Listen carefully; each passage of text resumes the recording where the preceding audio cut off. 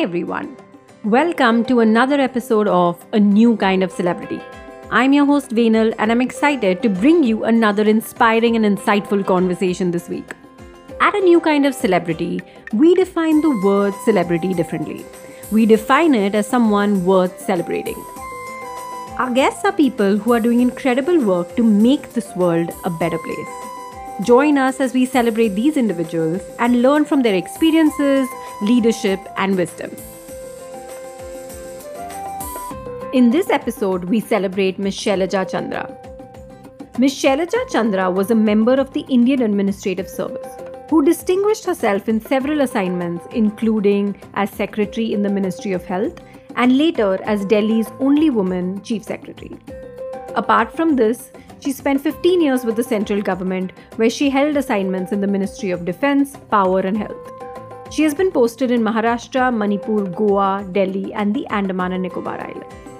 After retiring, Ms. Chandra held a series of assignments, including as the chairman of the Public Grievance Committee and Appellate Authority under the Delhi Right to Information Act, and as the first executive director of the National Population Stabilization Fund under the Ministry of Health and Family Welfare.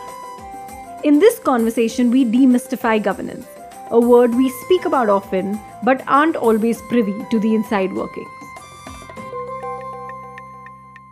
Thank you so much for joining in for this conversation. We're very excited to have you and just learn a lot about your experience and hopefully through that just expand our horizons. So thank you once again for joining us.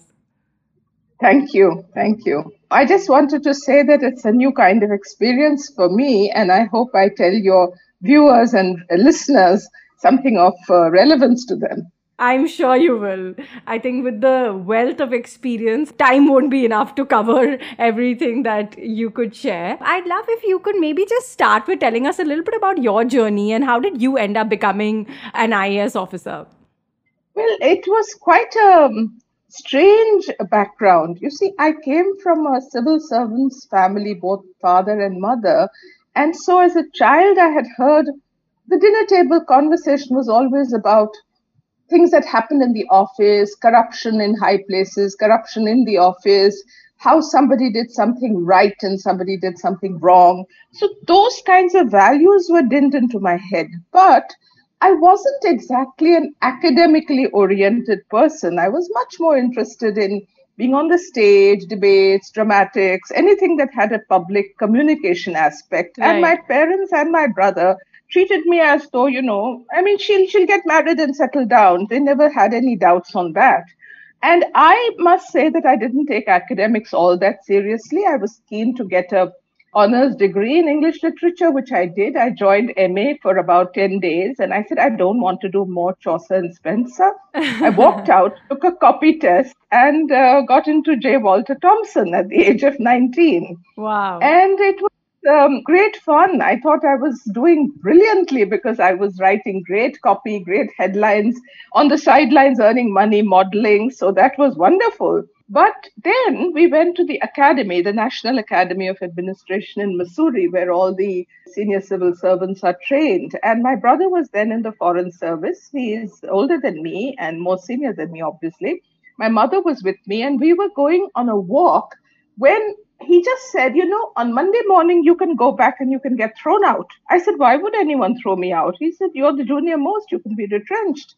So I said, why would they do that? They like my work. So he said, you're in the private sector. Besides, the most important aspect is you are just selling coffee and towels and things like that. Don't you want to work at a national level? I said, what do you mean? He said, well, and it's beyond you. You won't get into the IAS, so let's forget it. It was his challenge. You won't get into the IAS. That really spurred me. And the second comment, if you want to try for one of the other services first before you try for the IAS. That got my goat. I said, what does he think I am? And so I studied quietly on my own while doing rehearsals and doing all kinds of giddy things in the daytime. But at night, I would study very hard on my own. And I got in first shot. So that was great. That's amazing. That's so interesting to see the journey and what actually led you to come here. And if you can tell us, what has it been like? So, when you think back to your early days, when you just joined, what was it like? What were some anecdotes that you can remember right now that you'd like to share with us? Well, you see, I was a very urbane, sophisticated person, gone to good schools, good colleges, was very, very sure of myself, confident. But I had no inkling about rural India, remember? And I was in the company of people who came from a much less privileged background. But in a way, I was a fish out of water because in their company, their jokes, their conversations were not what I was accustomed to. And I realized, goodness, that's the mainstream. And what I know and what I am good at is of no relevance to those people. They don't even want to know about what you've achieved on the stage or whatever. So I remember being posted as a magistrate in the 30,000 courts. It was a single district. The deputy commissioner was one of the most powerful people in the city, of course. And he sent for all of us. We were all young magistrates. About 9 of us walked into his room at 8 o'clock at night, and he met us once a month. So he looked at me and he said, I'm a Maharashtrian. So he said, yes, Miss Dhume, what are your problems? He started with me, and what are your problems? So I immediately said, sir, I'm in the Parliament Street courts, and I'm sitting in a room which was the dressing room of the old superintendent of police who occupied the bungalow. There's no fan there. And the lawyers are really screaming at me, saying that it's your job to get a fan installed. We can't be talking to you with black coats without a fan. And I have tried to tell the Nazarat officer, but he said it will take a long time. Tenders have been called. So I thought I would get a little sympathy. Instead, he looked at me and said in Hindi, जैसे कि हर तालुका महाराष्ट्र में आपके लिए पंखे रखे हैं, चाहिए. And he threw me out. I mean, so that was my first brush with trying to ask for something which was such a small necessity, an essential thing, a fan. But the way he looked at it was, you know nothing about rural India, and you have the cheek to come to me and ask for a fan. And you're a lowly little junior officer. Can you not be more resourceful than to ask me? He threw me out on that. And there was a lot of tittering among all the men around the table because they thought that I'd been put in my place. It had a great effect on me because I realized then, very early in service, always be careful what you say to whom, because you will be the one who will be put down if you're junior. You will not be able to react and you will feel humiliated. Don't allow those situations to arise. The second thing that struck me earlier in the service was the fact that you have to learn to project your work. You may work extremely hard. And I was doing so many warrant cases. I was writing by hand the evidence. I had the Almat, I had the Peshkar, I had everybody writing for me. I used to write long judgments. I was so, I would say, meticulous in my work. And yet, I was not able to do what my colleagues could do, which is to play billiards in the evening and go off home by 6 o'clock. I was just plodding and I was thinking, what's wrong with me? Then I realized that in a way, you have to learn a street smart way of solving things. And I realized that what was happening then was that all the cases were being compromised. Every compromise between the accused and the state or with the complainant became one warrant case. So in 2 minutes, you got one, which I would have taken a month to get that one. So I learned that you have to be street smart. Right. That's really interesting. And both the examples makes me just wonder, what we know is that getting to the IAS is not easy, right? You hear stories of people taking it again and again or studying for really, really long hours for a long time in preparation. So clearly there are a lot of very, very capable people entering the system. And yet we also know, on the other hand, that the most common complaint of a layperson is that, things don't work as they should work, right? Either there's a lot of paperwork or somehow just things don't seem to be moving or working as planned. If you can sort of help us understand what's it like on the inside, where have you seen moments where you felt like you have had impact? And what has that been and what does it look like? And maybe later we can talk about where does it get stuck and what are some solutions around that. The thing about being in the IAS is the good part. You are sitting on a chair where 80%, 90%, the decisions you take are not questioned. You're supposed to be having the intelligence, the common sense, and the knowledge to be able to take the right decision. What happens very often is that officers get submerged by the paperwork that comes. Files will come in mountains to you, and the very sight of those files, pressurizes you to want to clear those files. You think every file is an act of, you might say, administration. It is not. And I will fast forward a little bit because I realized this much, much later. So I'm trying to bring to the table what I did not know earlier and I came to know later. If you can find a real life example of what is going on in the world, which you are in charge of, you can extrapolate that one example to make it into policy. I'll give you an example. When I was in the Public Grievances Commission, which was long after I became Chief Secretary, when I was master of everything under me, I went to the Public Grievance Commission, and for the first time in my life, citizens would come and complain, and they would be from the poorest of the poor, saying, we did not get ration for the last 2 months. The kerosene man just pulls down the shutter within half an hour. The thumb impression is not mine. These were people. There were professors who would come to me and say there is rampant unauthorized construction going on. We have balconies coming up here and there which are not allowed. Our sunshine has been stopped. Will you do something about it? And I realized, I said, when I called the corporation, they used to hem and haw and say that, they would try and fob me off. But because I had authority, I realized that that one thing became a reason to make it into policy. Like you could recommend that if kerosene has to be given, you have to have more than a thumb impression to know whether the right people got it. You have to know if there is unauthorized construction going on. You have to raise the level. I could raise the level, citizens could not. But I could help to make policy which made it incumbent on people to look at the complaints which were coming and not allow them to be just, put under the carpet right at the lowest level. So I would only say the IS means all senior government officers get submerged under paperwork. They get submerged under fresh priorities, crisis situations, which come in the last 2-3 hours, not in the last 2-3 days, and they take over whatever you had planned to do. Right. So it's difficult to keep abreast of what your own priorities are and what the official priorities are and what the political priorities are. So with all that, the only way that you can sort of keep your head above water is to see that you do files. And I'm not saying that everyone can do it. You have to have a very supportive family to tolerate that. But you have to carry files home and do that kind of work undisturbed in the house when there are no phone calls. In those days, you had landlines, so there were no mobiles. So you do all that work and that gets cleared in no time if you have no disturbance. But this kind of human interface is what tells you where the shoe pinches. Right. And that's, I would say, the tough part, because often you attend meetings all day. The meetings are important. They're not just talk shops. A lot of the work that gets done is done after 7 o'clock.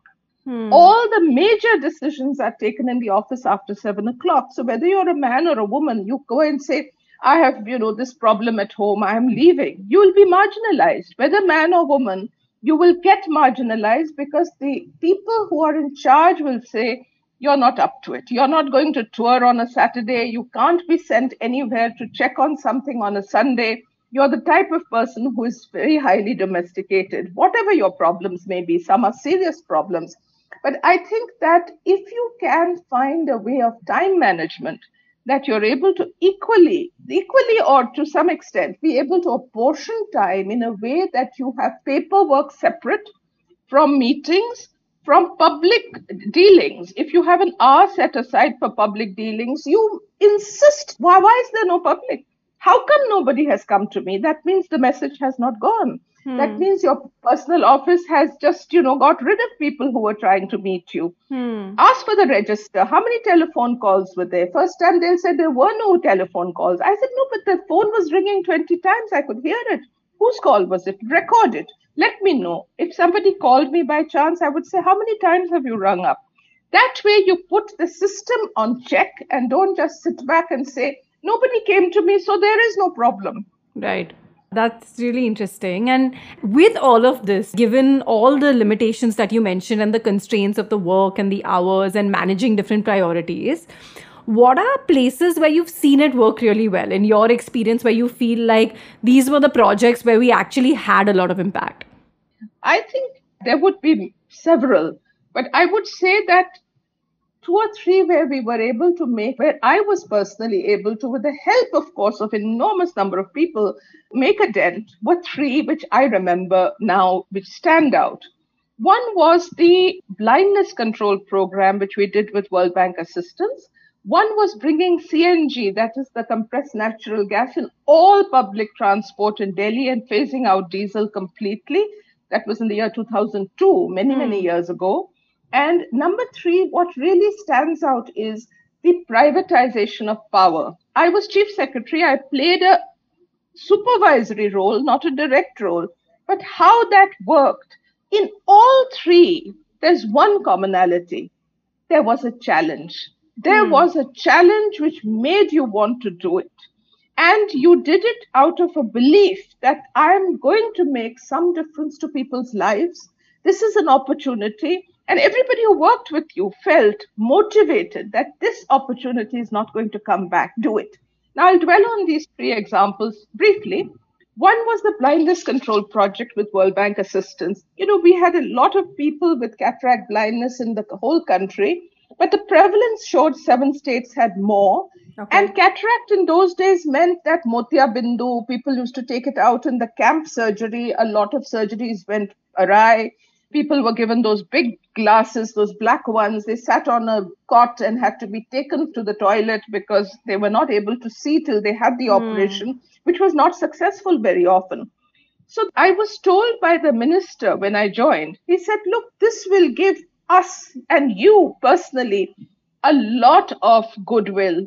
Why can't you do it? Your predecessor couldn't do it. Before that, it has failed. I'm giving you this as a challenge. Let us see if you can do it. I was a week old in the ministry.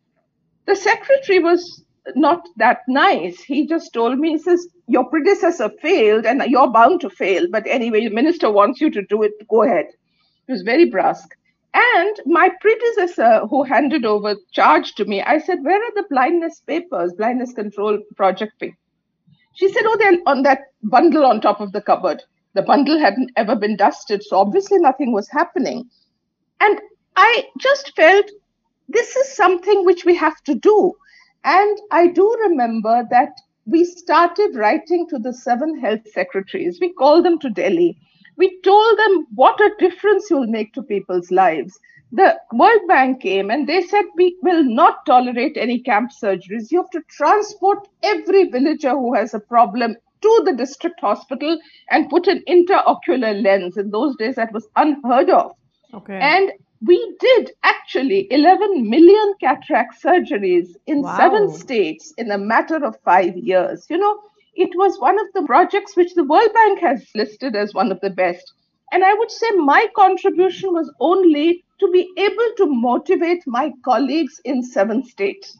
They were so busy with malaria, leprosy, TB. Blindness was, no one is dying from blindness. So what's the big deal? And I also was motivated because a World Bank project manager had come to my room and told me, Mrs. Chandra, 3 times this has been rejected. I don't know what more rhetoric you're going to bring to the table, but I don't see any future for this project, but you're welcome to try.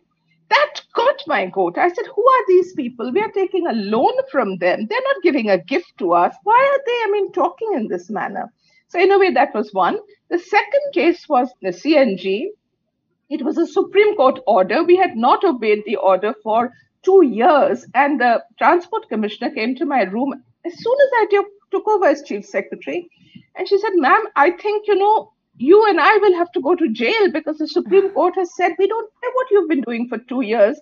You have done nothing. So she said, we have to phase out these 200 buses a month, if not more, because we've got to make up for the backlog. Plus, we have to get the cascades of CNG. We have to see that the buses have the cascades on top. We have to see that the lines are laid underground day and night. And we have to see that the bus body building for CNG is got done at 36 different places. So I said, are you equal to it? So she said, I am equal to it, but all I'm saying is let there be no interference. If you leave me to do it, I'll do it.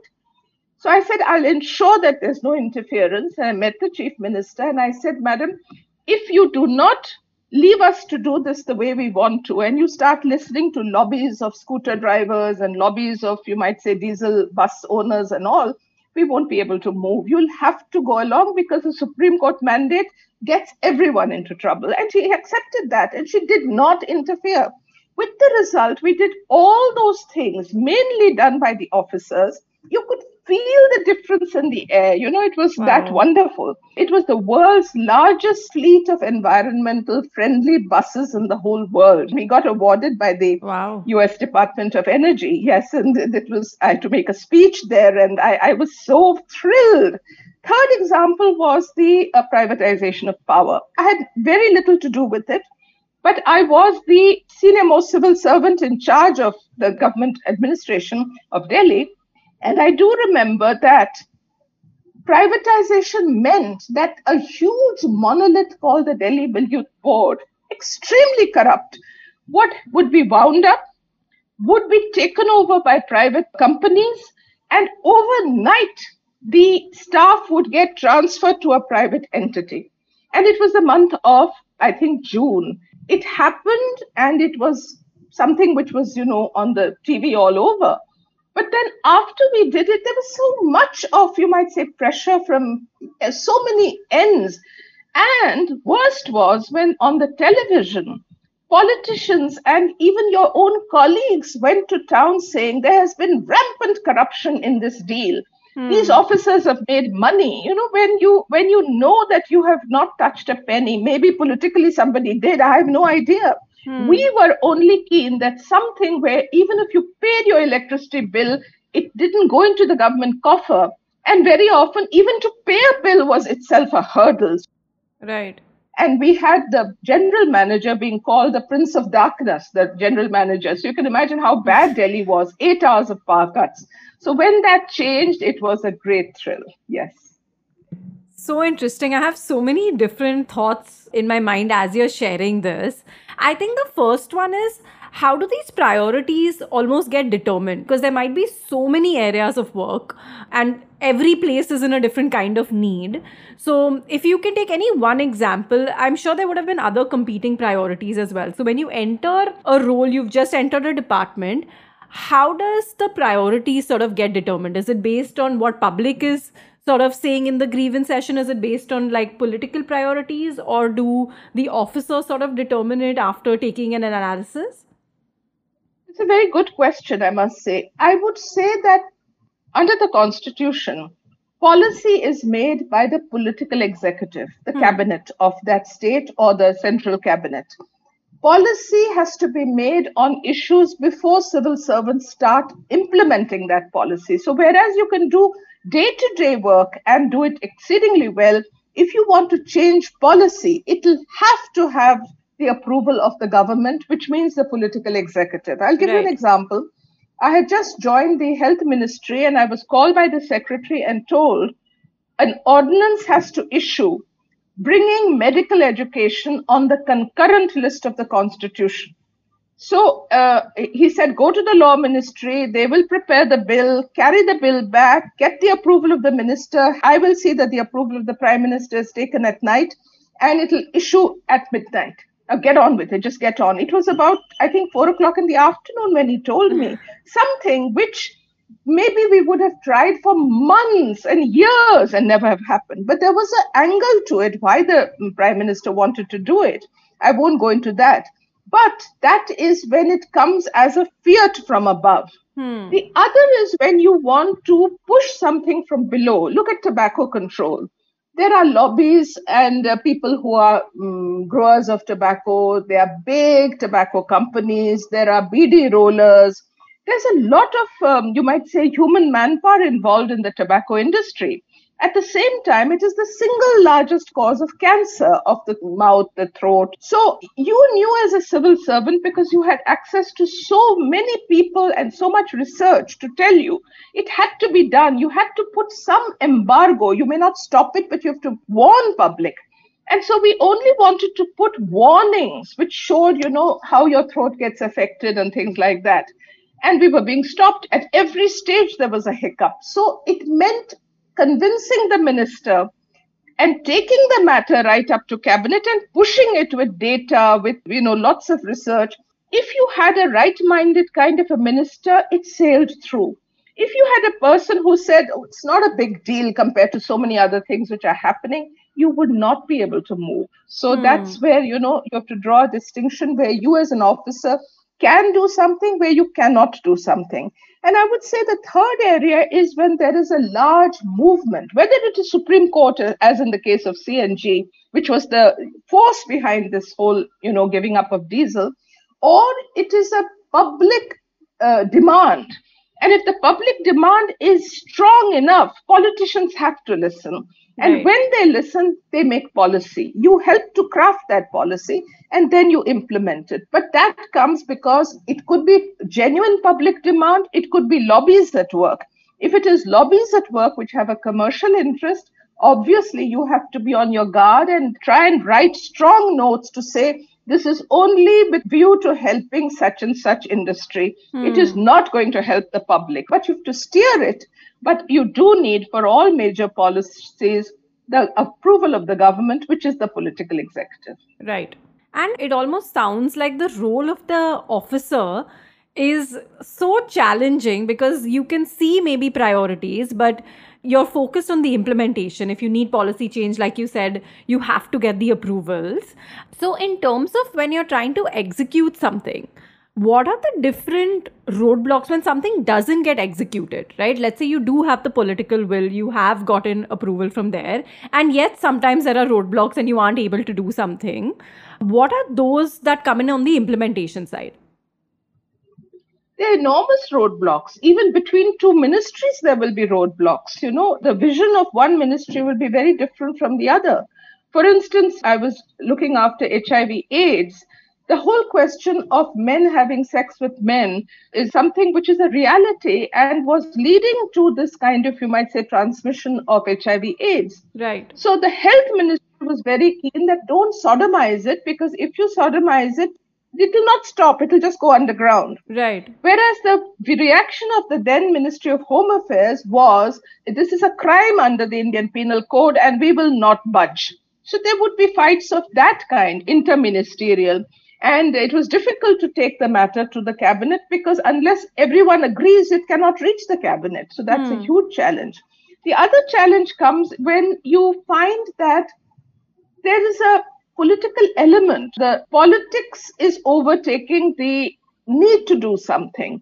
When that happens, officers face huge problems because they get cut between the seriousness of a situation and the fact that somebody is being touted as useless because one kind of a state or that kind of a state.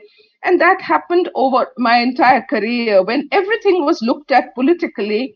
And you found that the best made projects were allowed to be just delayed or shelved because there was a political element. So it is very challenging. The only thing officers can do at that stage, which I must say my secretary when I was in the health ministry did do it extremely well, but most people don't bother to do it.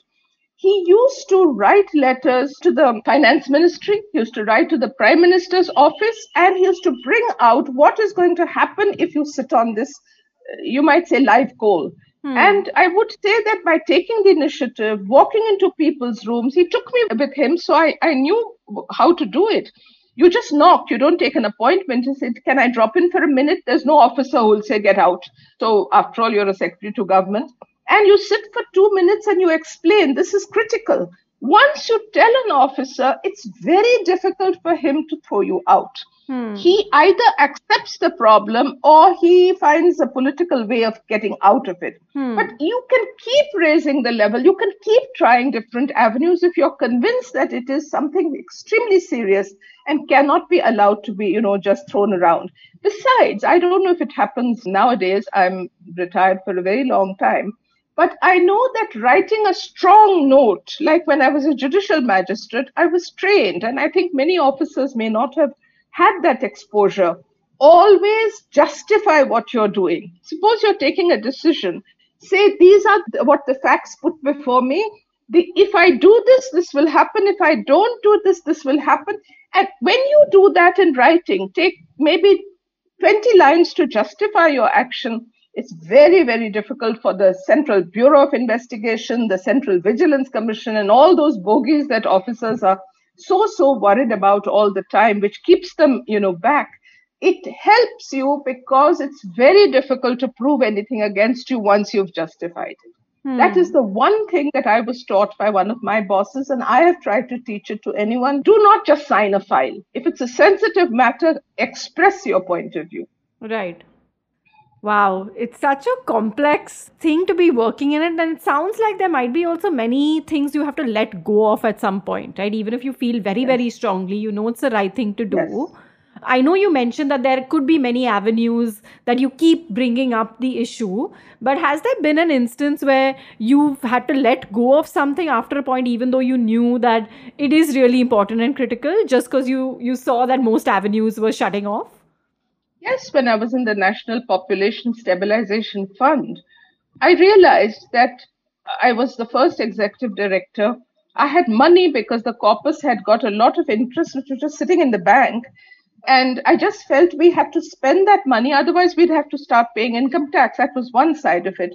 The second side of it was that you had to work in an area which is population stabilization acceleration. It was not a popular subject. People had this attitude, oh, please leave this population. It's not an issue anymore. I'm talking about the year about 2006, 7, around that period. It was a challenge. Now, I do remember that to me, the most important part was that we should bring male sterilization on the front burner, because women are being sterilized overwhelmingly in this country, but in rural areas. And governments are only pushing one theme: let them have 2 children. Doesn't matter if there's no spacing. Let the girl be 17. It doesn't matter. Just get her sterilized after 2 children. But that's so wrong. It's so wrong to the second child. It's so wrong to her health and nourishment and anemia levels. It is so wrong to force her into an operation. She's not even 20, 22 years old. So this policy to turn it aside was something which I tried extremely hard. I tried to convince even by meeting chief ministers. But I'm sorry, their eyes would glaze over, and they would just look at me and look at the clock and pick up the phone, and the whole thing was, please get lost. So you realized that you were not going to succeed, and you were not going to get any great support from your governing body, the minister, or anything. If you try to raise the level and, meet the chief minister and all, I do remember I went to 2 states and made it a mission that I'm going to talk to the chief minister. In one state it worked, in the other it was a complete fiasco. So yes, you have to put up with that. Yeah. And I'm sure that's very challenging, because you can see you have the data, you have the evidence, you're talking to people. Yes, and then you still have to, after a point, let go to focus on other things. And also, as an officer, you get transferred to so many different departments, right? So how do you build that decision-making, contextual decision-making comfort so quickly? We are trained to, like a sponge, absorb material given to you. If you ask me to research on a lamppost, I would be able to do that research and in 2 days give you almost a PhD level paper on lampposts. Because we are trained to, of course, now you have Google search and you have so many search engines. In those days, you would just send for let it be a chief engineer, let it be an animal husbandry director, let it be a education director, and you would tell him, I want all the material you can lay hands on. I want the previous files. Flag them all for me. What I have to read, highlight it for me. So you would take that home with you and read. Maybe when I was in the Population Stabilization Fund, I must have read for about a month non-stop, every Wow. report that had been written.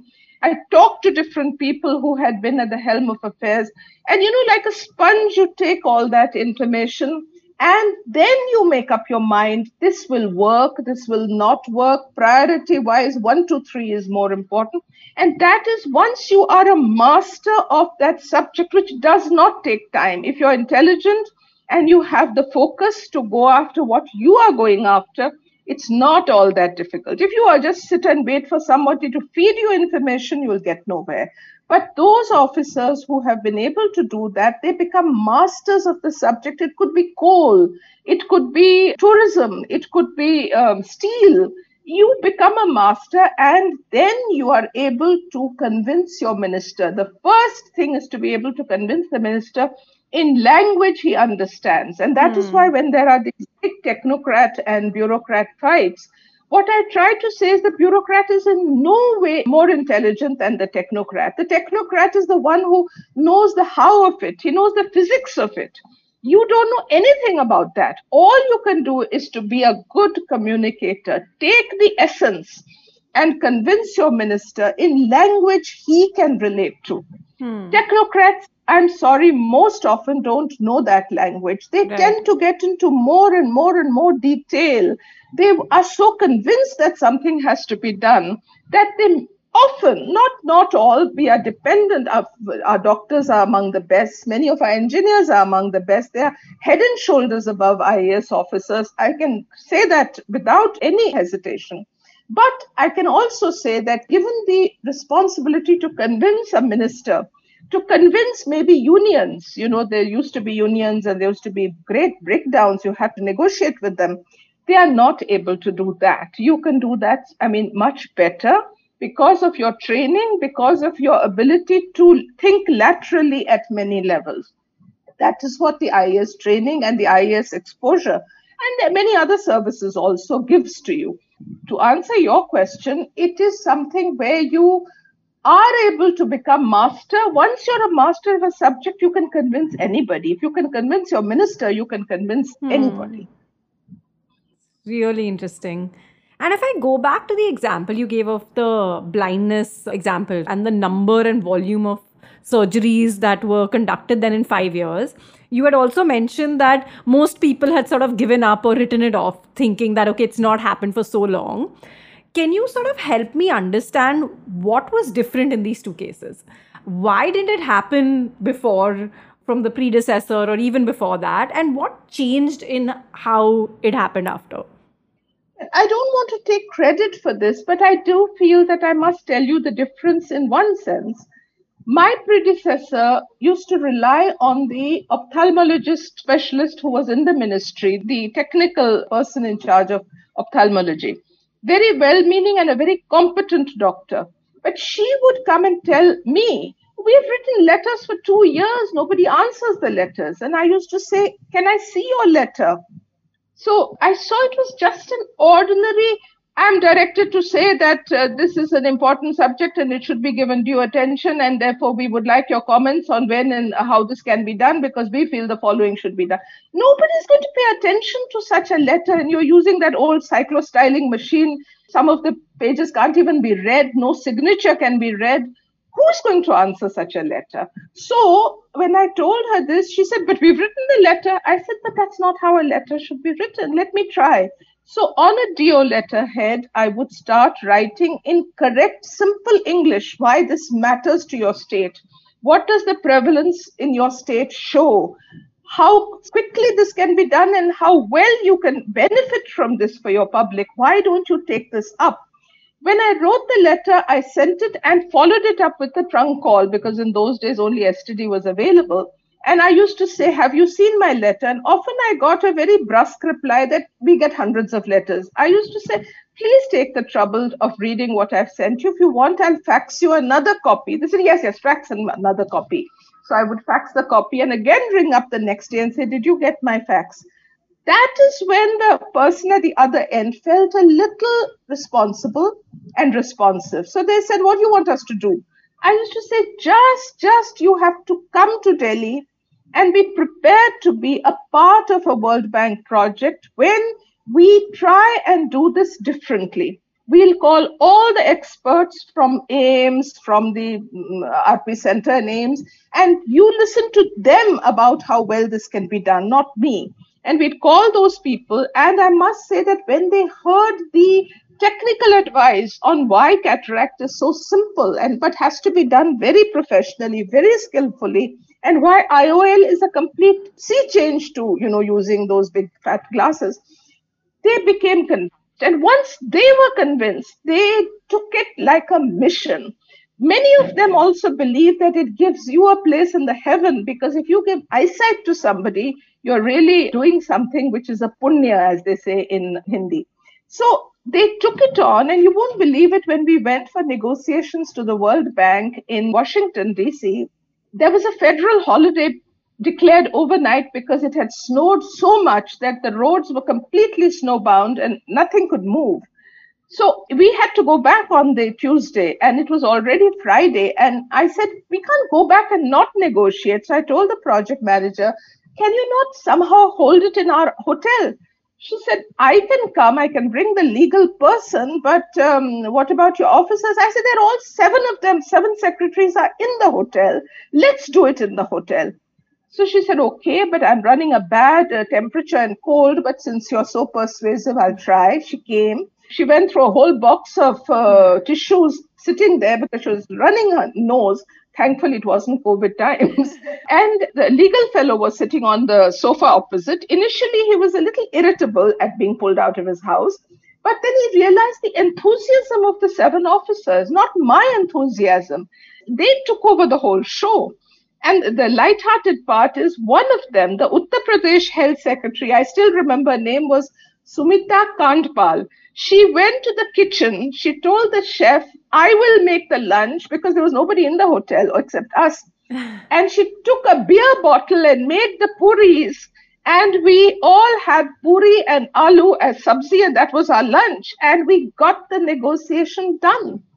So it was the joint effort of everybody, but the first, seed had to be sown that this is something which you can do for your people. You're not doing it, exert yourself. And that once that was done, the officers took it on themselves. Right. It almost sounds like it's very person dependent, right? That particular officer, or for that matter, the minister, their intent, what they are feeling driven towards. Is that true that it is highly person dependent based on which projects work, don't work? Or is there a way to make it more consistent across so that it works in a similar fashion, irrespective of the person? You've asked something which, to tell you the real truth of the matter, initiative, resourcefulness, perseverance, resilience, these are qualities which are either inborn or they come because of some parental influence, some teacher's influence, some boss's influence, which gets ingrained in you.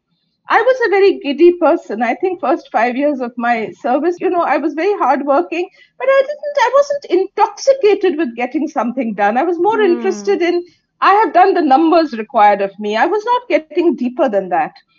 I must say that I came into contact with two people, just two people. And when I watched them at work, one was a very, very humble deputy commissioner who would stand up for anyone who walked into his room. Let it be a villager from one of the revenue side of Delhi. We had a lot of rural areas then. He would stand up for everyone. And he would be meticulous in his behavior. He behaved exactly the same with an ordinary person and with when he was talking on the telephone to his boss's boss or something. Second was a person who I found was working 18 hours a day. He was about to go abroad maybe in the next 24 hours with his family because we are all sent on training. And he was still working till 3 in the morning when the flight was probably at 7 in the morning. Then I realized there was an intoxication. He felt that in few hours that I have, I can still do so much to help the schools, to help the headmasters, to help the recruitment of teachers, whatever he was dealing with. And I realized if he can do that, why am I so bothered about my 9 hours of sleep and my children and my servants and my, home and my plants and, all that? Can't I give more of myself? So I think in one sense, it is a lesson which you're lucky if you get role models to teach you who influence you. A lot of people have no role models. They think that career means getting a good annual confidential record, climbing the ladder of success, becoming a secretary to government, getting a post-retirement job, and they lose the opportunity because they don't have that inner intoxication. And that comes only through being exposed to people who can influence you. And as I said, it doesn't have to be another officer. It can be just watching maybe a teacher who drilled something into your head, maybe a parent who drilled something. It doesn't have to be in the official. But once you have these 4 qualities, which is really initiative, resourcefulness, perseverance, and resilience, I'm not going to give up, then only will you really, really make a difference. You may still become a governor, you may become head of some big commission, you may become anything, but you will not have contributed to public betterment, which is a completely different ballgame. And how does a lay person sort of interact with the system? Let's say I do have a grievance. Normally we would just complain to somebody around, family, friends, and then move on. But if you want to move beyond that and saying, no, I have this issue, I have this complaint, how does a lay person sort of interact with the system, interact with the officers? I think one way which was taught by the then chief minister, which was a government-people partnership, in which there used to be 36 tables in a huge hall, and each table had 12 seats. And in 12 seats, 6 were of the public representatives, that is the Resident Welfare Association, and 6 were from the departments, be it water supply, be it municipal schools, or whatever it was. The subjects were determined in advance. On Thursday afternoon, everybody met and they were assigned by an NGO who was arranging everything. They would assign people to these 36 tables.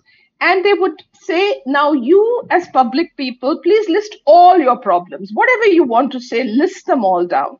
And after they were listed, on the next day, Friday morning, the officers were forced to help to funnel those into departmental things. Some was sanitation, something was to do with water supply, something was to do with school, something. So you funneled it into 3, 4.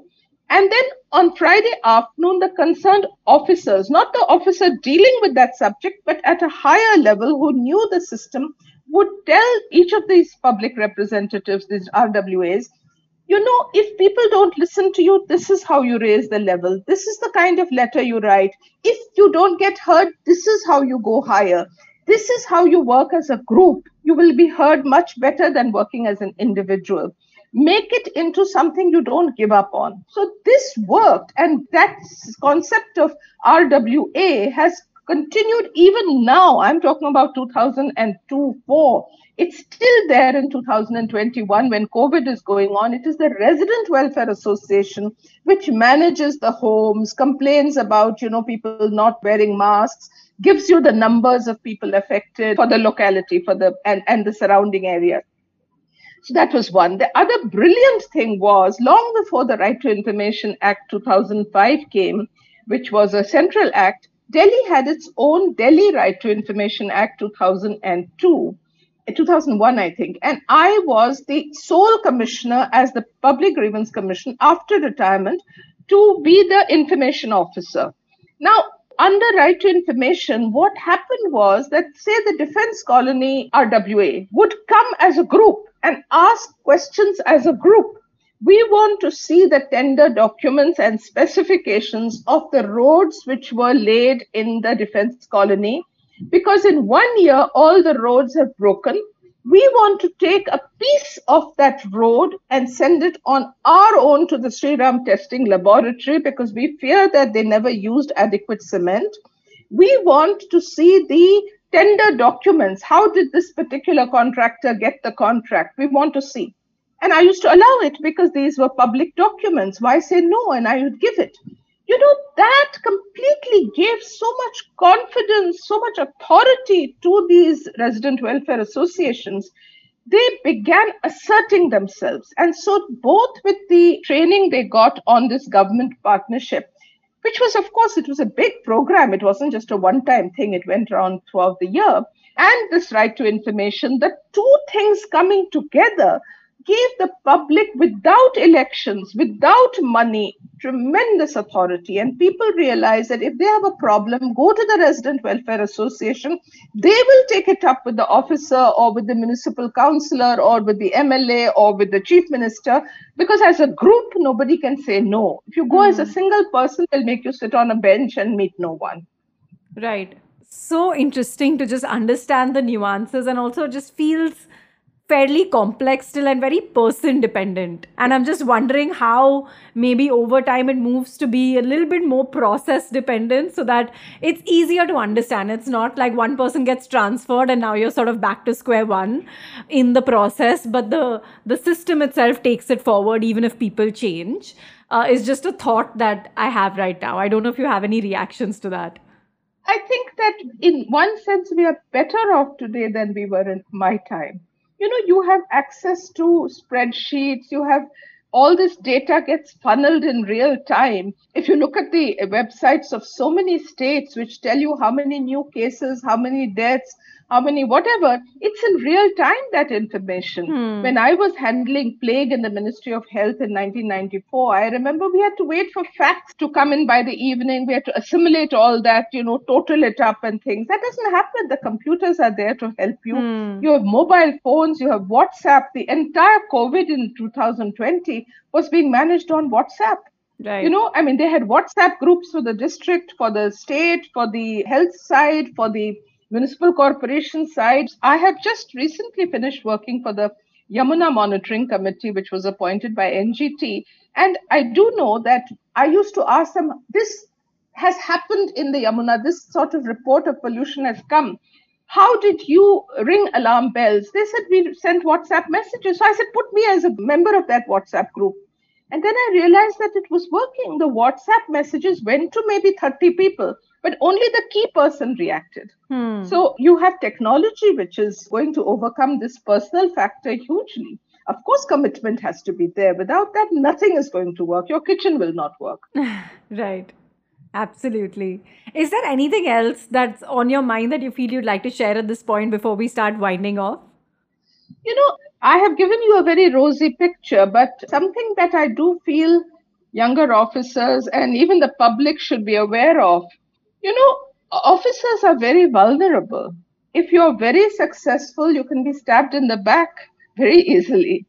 And you can have people bad-mouthing you, sending complaints which are completely wrong. They're not even having an iota of truth, but the complaint will take a year to be unraveled for somebody to even see whether it had any merit in it. Till that time, you are under a cloud of there's a complaint against her, there's an inquiry against her. So you have to be very guarded not to get into trouble by keeping a low profile. If you start becoming too visible or too popular, or the public starts saying you're a fantastic officer, please don't move him or her because, they have made such a big difference, you can be sure that there would be some animosity, some jealousy, and you'll get derailed. So that's only, one side which you talked about, these jobs being challenging. Perhaps the biggest challenge is your own internal system, that you have to be on your guard, you're not alone, and you have to be humble, and you have to be patient, and you cannot give cause to create even the slightest ripple that you are becoming too big for your boats. How do you balance that though with, again, trying to find a way to get work done? Because you will have to ruffle some feathers somewhere to sort of like make that issue come in notice. So how do you balance the two? You don't. You get into trouble. Then you learn the hard way. I know that I was riding high and I was completely, besotted with my work. And I was told by some minister, he called me and he said, you're very intelligent. And he flattered me. He says, you have the makings of being cabinet secretary. I was just a joint secretary. I had years to go to ever, but even then he said this to me, and we are all human. You flattered. So he said, but you lack one quality. You don't find solutions to problems. So I said, sir, but whatever you've told me, everything has been done. So he said, no, count. How many cases have you not done? So I said, sir, those 3 cases cannot be done. They are not just irregular, they're illegal. I cannot do it. So he said, the choice is yours. Either you find a way or you get out of the way. So these were his words. So I went home and I did not do anything about those 3 matters. He gave me about, I think, 15 days to come to my senses. I did not. And one day I entered the office and I got an order that all my work had been taken away. Everything. I had no work. And that is humiliating, because if you have enjoyed so much of authority, power, and people relied on you, including the minister, and you find that you have just been made overnight into zero. Even the driver would ask me, Abhi aapko koi kaam nahi diya? And Pian, who brought the tea, pouring it, he would say, Abhi aapko koi kaam, you were not given any work as yet. 9 months I had to come to office and go in the evening without any work. It was humiliating. Even my colleagues stopped looking me in the eye because I was in disgrace. So officer in disgrace is to be treated by everybody as though she's in disgrace. I wasn't thrown out of the ministry because in those days the Prime Minister may not have agreed, because I was a woman, maybe because I was too junior from their point of view. So let her stew. So I stewed for 9 months, and I felt so bad because I could see that the work that I had started was not moving. My colleagues were not inviting me to the lunch club. There was a pin drop silence when I walked into a room, and you felt horrible. You went for a Monday morning meeting when all officers are with the secretary, and they would talk about different things and laugh and joke, and nobody even looked me in the eye. It was that bad. But then one day I got a telephone call late at night. It was 11 at night. And the junior minister's private secretary said, Mubarak ho, congratulations, madam. I said, why? So he said, because the minister has been asked to resign. And he was, not because of me, because of something else. He resigned. And he said, your good days are back. And they really came back. And what would have happened if he hadn't resigned, right? So to you or to any other officer in such a situation, let's say the minister didn't resign, what would generally happen then? No, then you would just be nobody, because in the service is very long. I was in the IAS for 38 years. And then I've had any number of post-retirement jobs. The cycle is always up and down. You're never going to be going up, up, up, up. You will face these failures not of your making, but because of circumstances. And you've got to be prepared for them. You will find inquiries against you. I had 3 commissions of inquiry against me, 3 commissions of inquiry, because I was strong.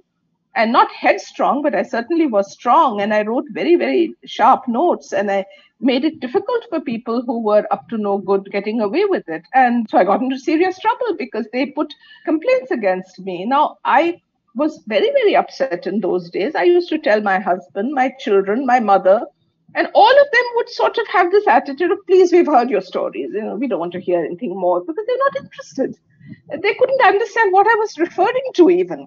So with that kind of a background, you put up with it, but it passes. Something happens, and out of the blue, a completely sea change takes place.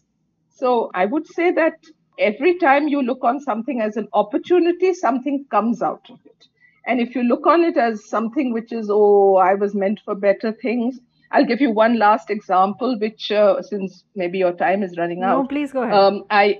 This example will strike you. I had been in the health ministry, coming and going, and all that, health secretary in Delhi, in Manipur, in Goa, and then coming back and being in the government of India as joint secretary. So together I'd had a long innings in health.